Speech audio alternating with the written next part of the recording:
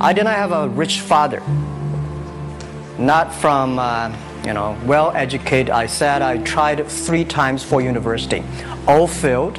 For the last time, I went to the Teachers College, which was considered the 3rd or 4th class of my city. But I think that is the best university I've ever had. Better than Harvard and Wharton. I applied for Harvard for 10 times. All failed. They don't even want to see me. Terrible. And I think that is a normal life. It was so difficult at that time. I was so frustrated because I taught in the university.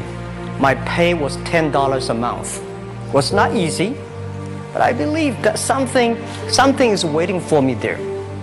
And I have to work hard to prove myself. That was the tough experience. And I never thought I was smart. Nobody believed that I could be successful because everybody said, well, this guy think differently, think crazily. They think about something never worked. Nobody agree with. As I said, I believe it because I saw the computer in 1994 when I went to the USA. I think this thing could be big. I never thought it would be that big like today. Honestly, people say you're smart, you have a big vision. I'm lucky to know a lot of famous people. Bill Gates, Warren Buffett, Jack Welch, Larry Page, Mark Zuckerberg. I would like to share with you the difference between those people and other people. They are always optimistic for the future. They never complain. They always try to solve the problems of the others. And I think, where is the opportunity? The opportunity always lies in the place where people complain. Some people sit there complain. You think, if I can solve that complaint, that's the opportunity. Because when everybody agrees, why this opportunity should be yours? Because a lot of people don't agree with it. And you think this is good. Think carefully and find a group of people working together.